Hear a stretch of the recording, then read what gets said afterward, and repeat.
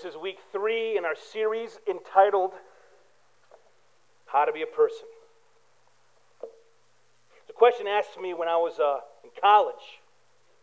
The person who asked me the question was in a position of great lostness, I would say. They asked me the question not angrily, but with hope. Like, please tell me the answer. Tell me the secret. How do I be a person? I'm like, I don't know. As we read the scriptures we see in Jesus' life, there's this one verse that describes Jesus' his entire life from birth to manhood. It says, and Jesus grew in wisdom, in stature, in favor with God and man. And these 4 things, we find 4 pillars of how Jesus grew as a person. So we're looking every week at one of these pillars. It's about wisdom. How do we grow in wisdom? Last week we talked about stature. How do we grow in stature? So we talked mental, we talked physical. Today we go somewhere very difficult. And we talk spiritual. How do we grow spiritually? It says that Jesus grew in favor with God.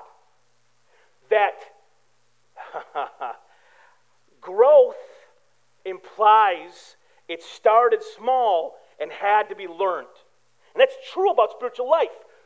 We don't know how to be spiritual beings. For us, trying to touch the invisible is not natural. It's difficult. It's a skill that must be learned. Jesus learned how to do this over his life. He learned how to grow in favor with God. So the question is, what is favor with God? What does it mean to grow in favor? Churches have all kind of... I'm not a church guy, but I'm a church guy. You know, I got saved when I was 14. I've been in the church now for 26 years. I've been a part of at least 4 churches in my life, and I've seen how they try to help people grow. And a lot of our strategies... I'm going to get it blown up this morning by the Lord. How do we grow in favor with God? Matthew 7:21 is the end of the Sermon on the Mount, and Jesus is going to tell us some things. He begins by saying this. He begins by saying, 7 verse 21 of chapter of Matthew, stuck together. Not everyone who says to me, Lord, Lord, will enter the kingdom of heaven. We're to meet 2 people in this verse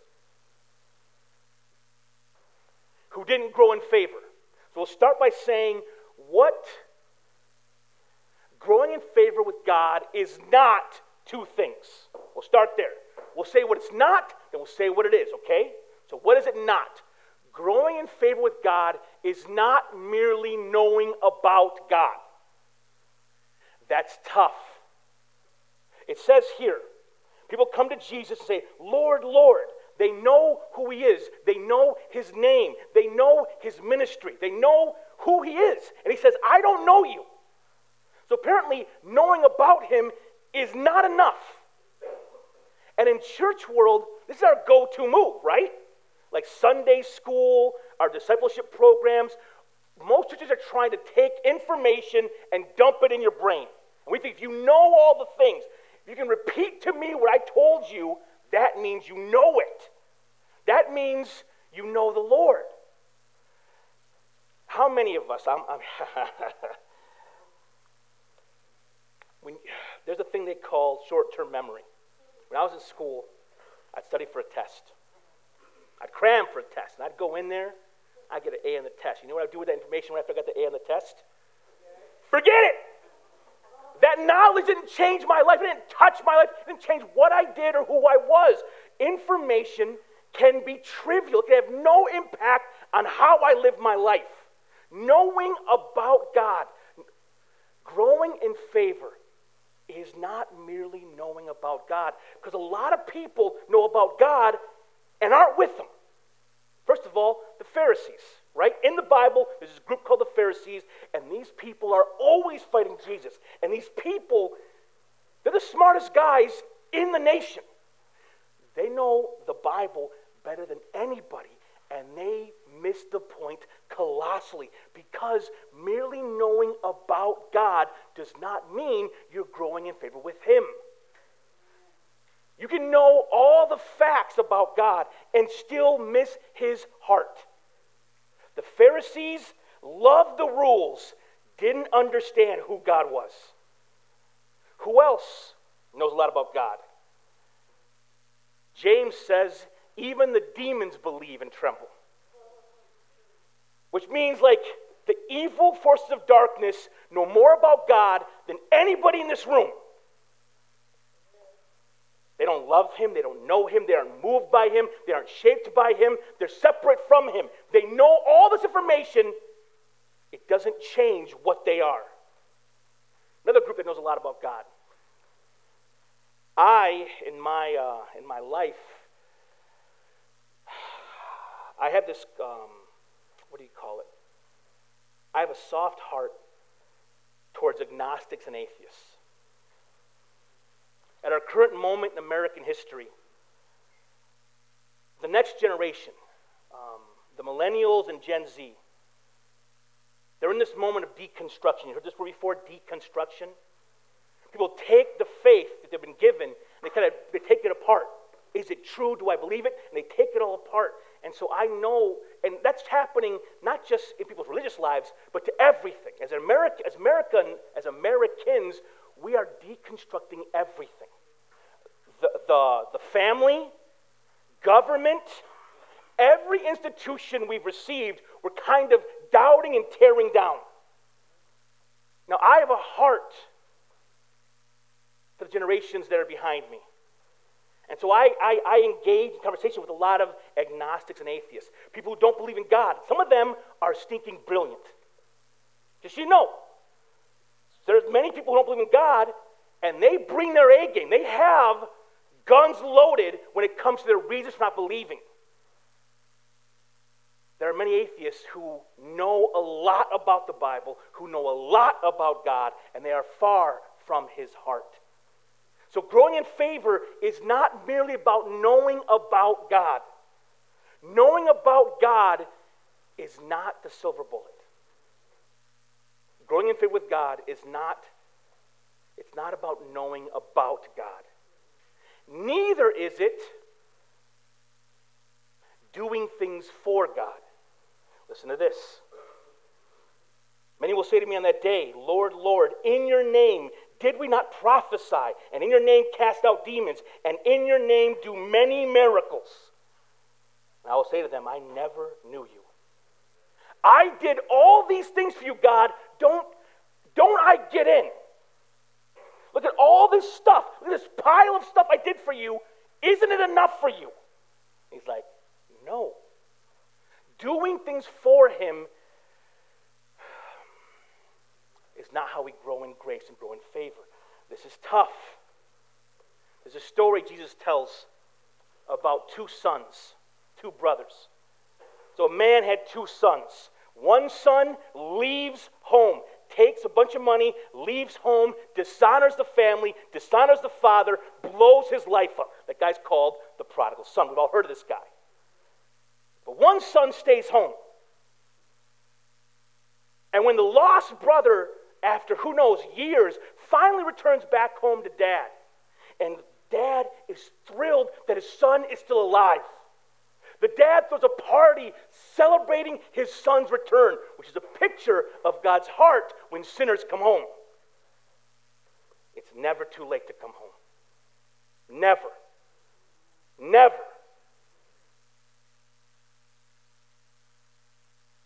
The party's going on, and the older brother's nowhere to be seen. So the dad goes outside and finds him. Says, come inside. Your brother who was lost has been found. Come and celebrate. And the older brother also reveals his card, and he says, Dad, all these years I've slaved for you. And what have you given to me? And he reveals his heart in that moment. The older brother so the younger brother is the sinner who goes out and is stupid. Everyone sees they're stupid. The older brother stays home. And they do all the right things for all the wrong reasons. They're trying to do stuff for God because they want God to owe them something. God, I won't cuss, but you better give me a good job. God, I won't get divorced, but you owe me good health. Like, people do things. The elder brother did things for God, but he did them trying to get something. He is just as lost as the younger brother. He's just as lost. He's doing things for God to get something. That is not love, is it? Doing things to get something. Imagine if you're a parent.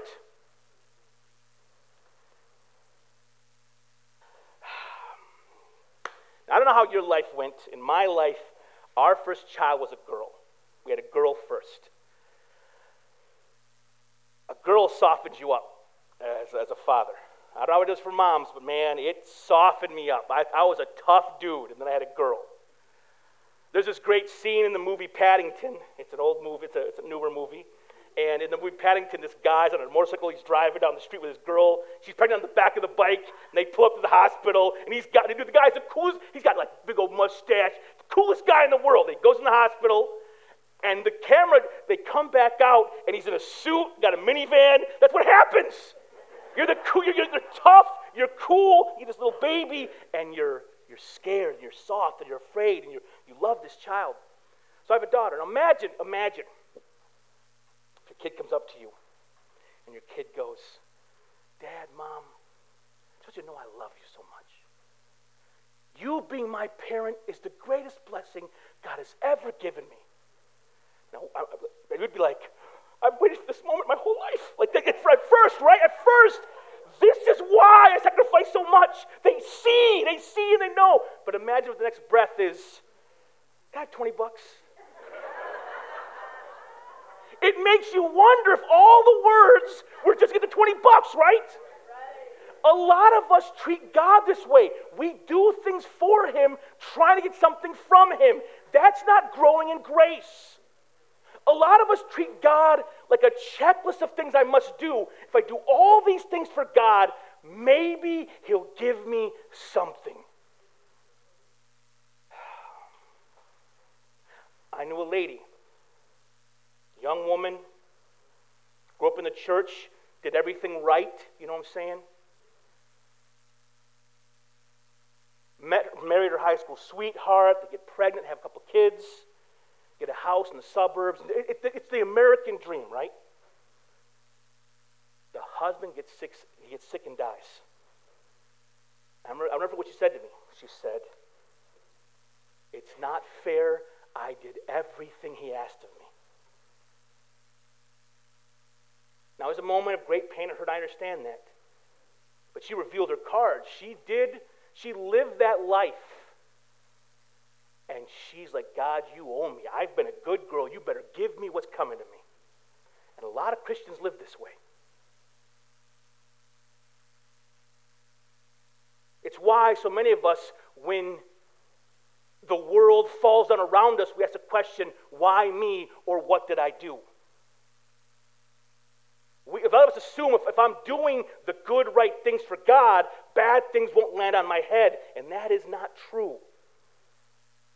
We can't leverage or manipulate or bully God to give us things. And we spend our lives doing things for Him, we will think He owes us. And when we don't get it, you know how we'll feel? We'll feel cheated. We'll feel cheated. If I think God owes me and He don't give me what He owes me, I feel cheated. These people come to Jesus. They come to the Lord, Lord, in your name. Look at all these things I did for you. Aren't I your favorite? He's like, no, man, I don't know who you are.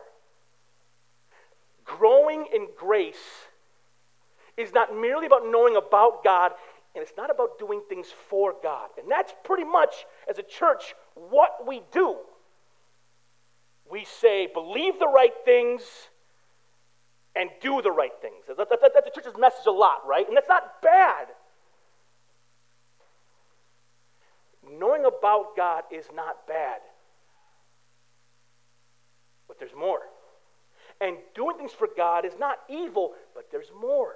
So the question is very simply to us, the question is, well then how do I grow in favor with God? If it's not what I believe and it's not what I do, how do I grow in grace? How do I grow in favor? Listen to what Christ says. I will tell them, I never knew you. Now, this word knew is a very funny word in the Bible. It's used in weird ways. It'll say in the Bible, and Abraham knew his wife, and she was found to be with child. The word knew means this intimate connection. It means, in that instance, it is the most intimate of connections, but it's also used of deep friendship. It's not merely knowledge about, it's something more. To know in this way, he's like, we were never friends. We never talked. I don't know you and you don't know me. Our definition this morning is very simple. Growing in favor with God means growing in a relationship with God. It's not about God, it's not for God, it's with God. I had a friend of mine in college, and one time he said this, I never forgot this. This man was my next door neighbor roommate, maybe the best man I ever knew. He was morally, you may not know this, but this is true. I went to college, and on my floor, the floor I lived on, I went to the Moody Bible Institute, a fancy Bible college. And my floor was known on our school for how bad we were. We did a lot of bad. We played pranks. We missed our classes. We got in fights. We were crazy. I found out years later that this school of mine that I went to, they decided, they said, you know what? We're trying to train pastors, and we're only getting all these good kids. We need to lower our standards and let some new believers, some of the rough kids to come to our school. I was that class. Like me and all the guys that got in trouble, we were all an experiment for the college. What would the bad kids come to Bible school? What would happen? It lasted 2 years. But the guy next door to me, great dude, like we were all train wrecks. He was a good dude. And one day he told me, he said, Ernesto, I've always known there was a king. I knew the king had rules, and so I obeyed those rules. And then he said, I just didn't know the king wanted to be my friend.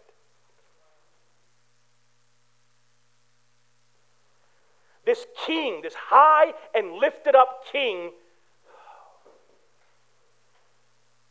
he's not just a judge. He's not just an angry father. He's not just a cop on the side of the road with the alarm thing, the sticking radar speed gun. He's not just that. Growing in grace with God means growing in relationship with God. When I was younger, I dated a girl before Angie. I didn't know her then. And I was a pretty messed up individual, so I was a pretty awful boyfriend. I tell my daughter, beware boys, because they're bad for a long time. There's this girl I dated, and I was genuinely a bad boyfriend. Genuinely, I hurt her life. I remember sometimes she would say to me, we'd always get in these fights, and she would say, I just want you to share with me how your day went. So I'd tell her how my day went. I'm like, I'll do this thing, and she'll stop being mad at me. Then she would get another fight. She's like, you never asked me how my day was. And I'm like, I already told you my day. What more? So I kept on doing these things she told me to do. And what I didn't realize that whole relationship is that all she wanted me to do was actually give a rip about her. I was just trying to I was trying to dot all the I's. Here's a list of 4 things. I did 1, 2, 3, and 4. Now leave me alone. That's not love, right? That's not affection. It's not kind. It's very selfish. I wanted to do the things I had to do and have a girlfriend. That's all I wanted to do. And for God, a lot of us are the same way. We'll know about him. We can know some of the truth about him. We can do things for him. But a lot of us, if we're deep down honest,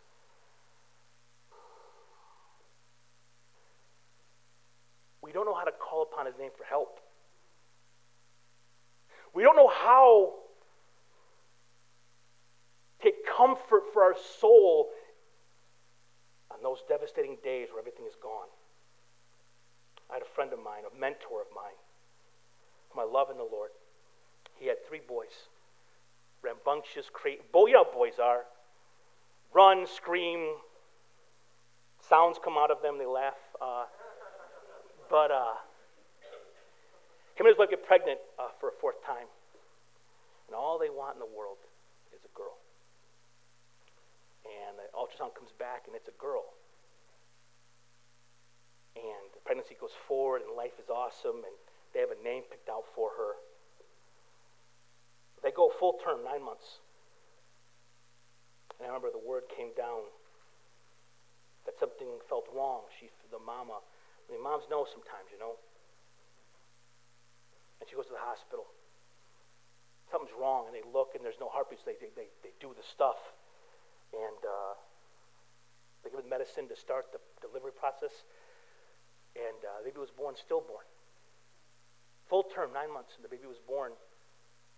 And the baby was gone. The baby was born dead.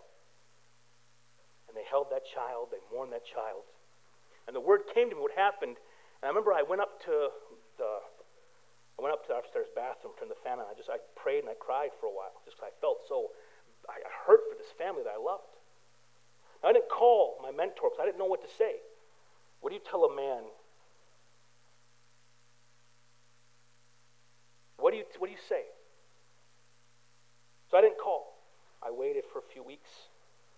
I knew family came to visit. I just stayed away because I was one of his disciples, but I didn't want to bother him. So finally, weeks passed, and I call him. And wait for a moment.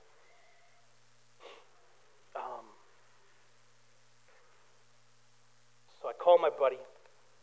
And I was nervous, and I was scared. And I know what to say. I asked the dumbest question you can ask, right? What's the dumbest question you could ask? That's the first question we ask. How you doing, dude? Like, I know how he's doing. How you doing, dude? And he was quiet. And this man said to me, the Lord is good.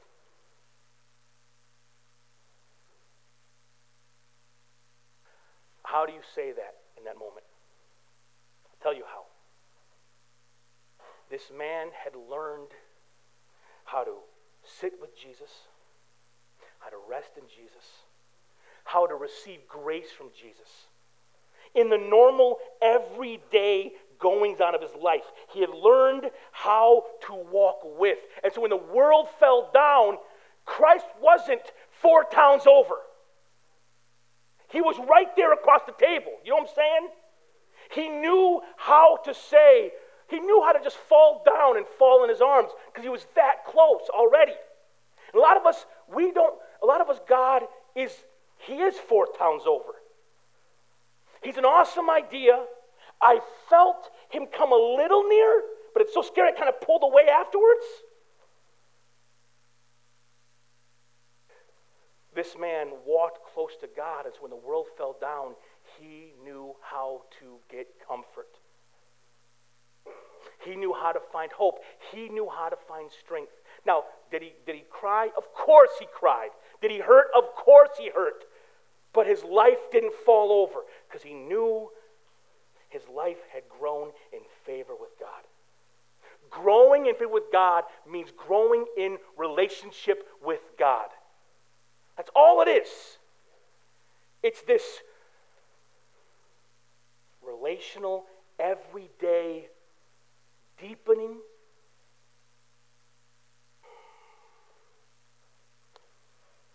I have two brothers. They're both not here. They're both sick right now. One of them got COVID for the third time. Ooh. Other one, hopefully, doesn't have COVID too. They were together 2 days. Ooh. I'm like, I love you. Don't come over. My brothers are my best friends. I love my brothers. You know how come we're so close? I'll tell you. We lived in the same room for 18 years. Time is a powerful thing. We spent time together. We rode bikes together. We went on hikes together. We fought together against one another and against the hordes. We experienced life together. And that day by day being with deepened the bond. That day by day, there's a rule I live by. And here's the rule I live by. You got to have quantity to get quality. You got to have quantity to get quality. This is a rule I live by. What I mean by that is this. I can't run home today, run into the house, and say, son, sit here. Son, let's have a moment, father, son. Go! You can't do that, Ken. You can't make a moment happen. So instead, what do? Instead, you play Uno, and you watch movies together, and you go outside and rake, and you go on drives together, and you spend all this time doing all these normal everyday things, and once in a while what happens? In the midst of the everyday, lightning strikes. You have a moment you never forget.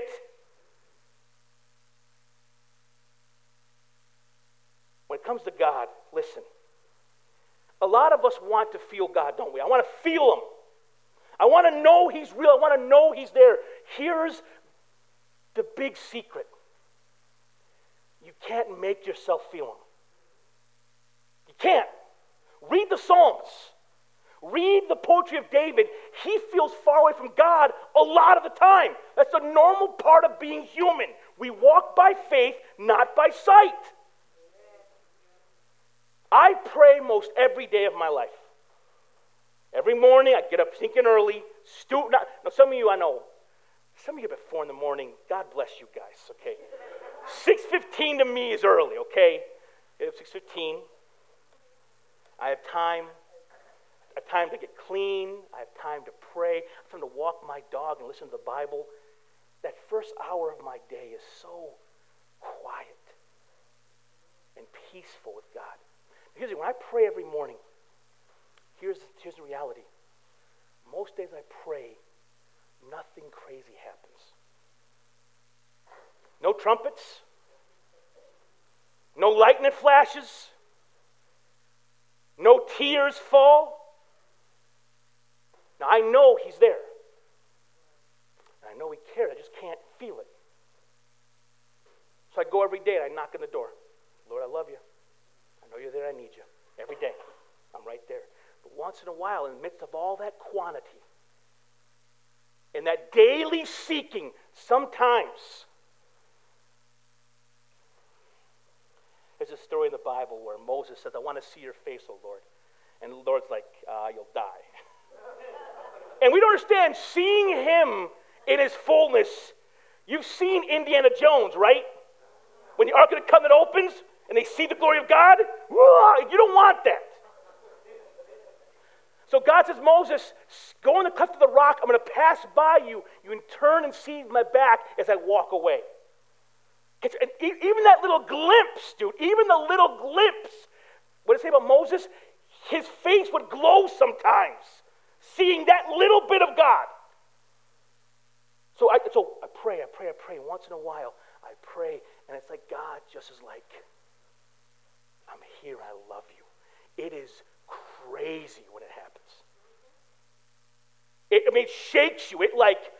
It's all real. He's there, and when he just like touch, like It's crazy. In the Bible, there's a part where Jacob was fighting God, and God touches Jacob, and his hip pops out of socket. It's like that, but good. You know what I'm saying? It's just like, bink, and you just, dude, sometimes it's like your breath, you can't even, it's like, here's the thing about that. I can't make that happen. It's not like, if I pray 7 times, then I'll hit the lottery. It's not how it works. Growing in favor with God is simply learning to be near him, learning to listen to him, learning to wait on him. This is hard. And Jesus learned how to do this. Through his life, Jesus, who was now in flesh, and you see in his life, he would leave the crowd and go away for a whole night and just wait on his Father. He learned in this life, how do I connect with my Father who is in heaven and I'm on earth, and there's this distance between us. And Jesus learned how to build rhythm into his life to be near God, even in the midst of the walking, the talking, the cramps, the soreness, all of it. Growing spiritually is important for us. And a lot of us put it on like what? We put it on coast. It's on the back burner, for real, it really is. How do we, as normal people, grow in favor with God? How do we grow in relationship? Again, remember, quantity brings quality. There's this thing called spiritual disciplines. Fancy word, simply let's say it this way. Holy habits. We have to build into our lives these little habits, these little islands of space and silence for the Lord. Life fills up fast, man, doesn't it?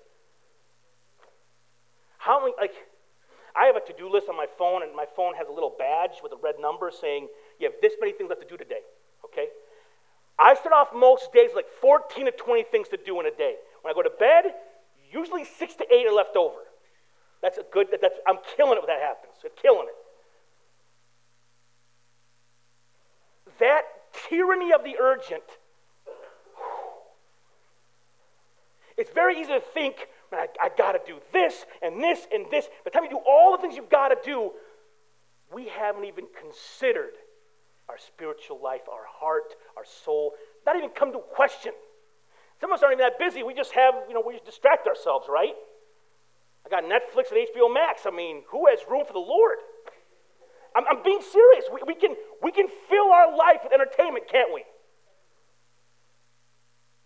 Holy habits are simply things we build into our lives that I want to make part of my living, a seeking after God. I want to be near him. I want to practice reaching out for him.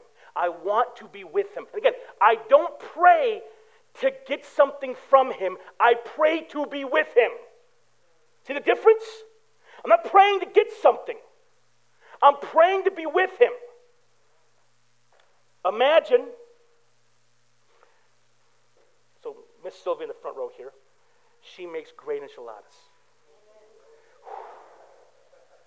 So, imagine, if you will, I go to visit Miss Sylvia and she makes enchiladas. And I'm like, I eat them. And she takes me over next week. You want to come over again?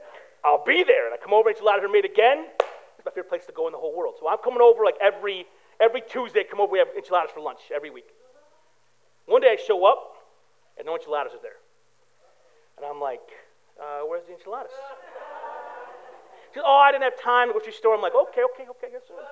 Next week I don't show up. I don't come. And figure that, I don't come. That I don't come. She begins to wonder, did this person come over because they're my friend? Or because they eat like my food? Like, what's the reason? And here's the thing about us and God. We can't approach God, when we approach God, it cannot be to receive the gifts of the giver. It must be to be with the giver of the gifts. That's the thing. Being with God is not about his stuff. It's not about his stuff. It's about him. And if I have him, the rest can fall down. I mean, Paul said, I consider it all loss if I had him. hard. For me, I'm so bad at holy habits. I had to attach habits to things in my life that I do every day. For example, I know I'm going to eat. So I attach prayer to my food, which sounds silly, but for me, it's a chance for me to stop and just like, Lord, I'm checking in. I love you. Some people make fun of praying before you eat. At least for me, it stops me in my running, and I recenter on the Lord. One thing I do every day is I brush my teeth every day. If you don't, you should think about that. It's a habit. I have a habit of brushing my teeth every morning. And so I attach prayer to teeth brushing. So whenever I brush my teeth, I know I'm going to take some time to pray and brush my teeth.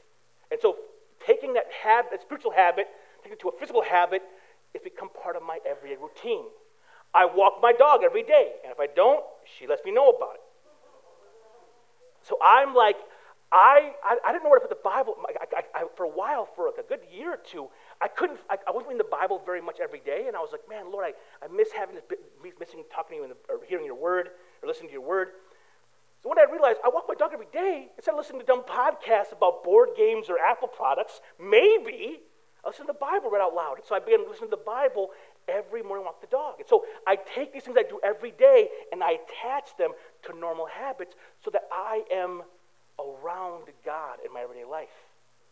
Now, I don't know what your habits are. I know a brother in Christ who he worked at GM. He'd go out to his car for lunch, and he'd go out to his car and he'd eat his lunch. He'd pray in his car, and that was him making a holy habit in his life to be with God.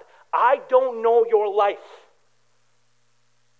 but there are these holy habits that help our soul reach out and be with God. Again, don't be guilted into adding more to your life. I'm not trying to guilt you. What I want to do, I want to make you salivate with desire about God's presence. I want you to miss Him and desire Him. Guilt is not a good motivator. Guilt ends, doesn't it?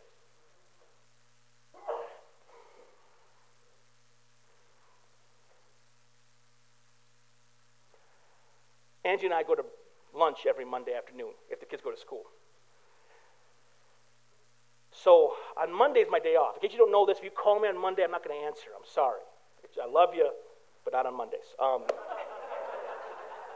It's my day of rest. It's my day of rest. My phone is up by my bed upstairs. I don't even look at it. I wake up Monday. I'm smoked. I'm tired. I'm exhausted. I'm in pajamas all day. What a great day off, right? It's just great.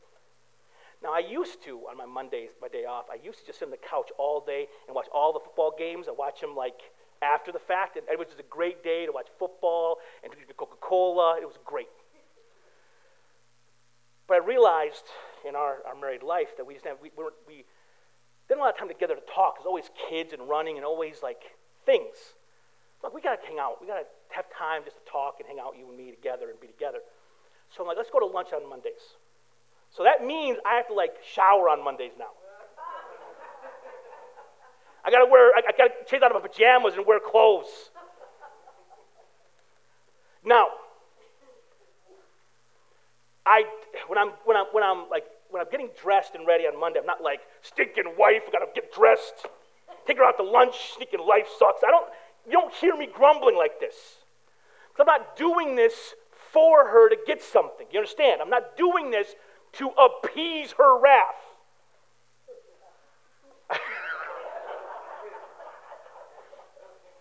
I'm doing this because I love her and I miss her. And I want to be near to my beloved.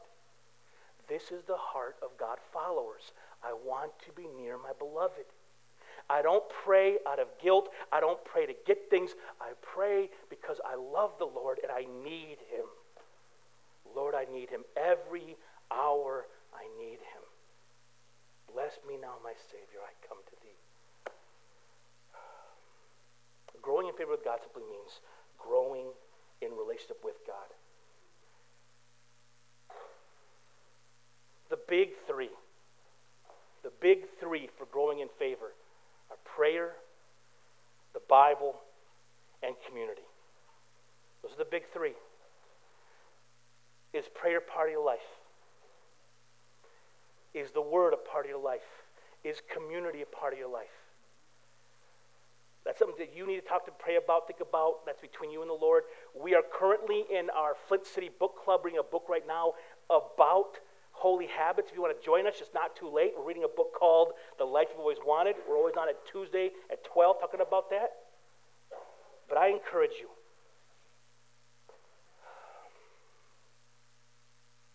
Seek the Lord. Seek the Lord. He is good. He is. He says, if you seek me, you will find me.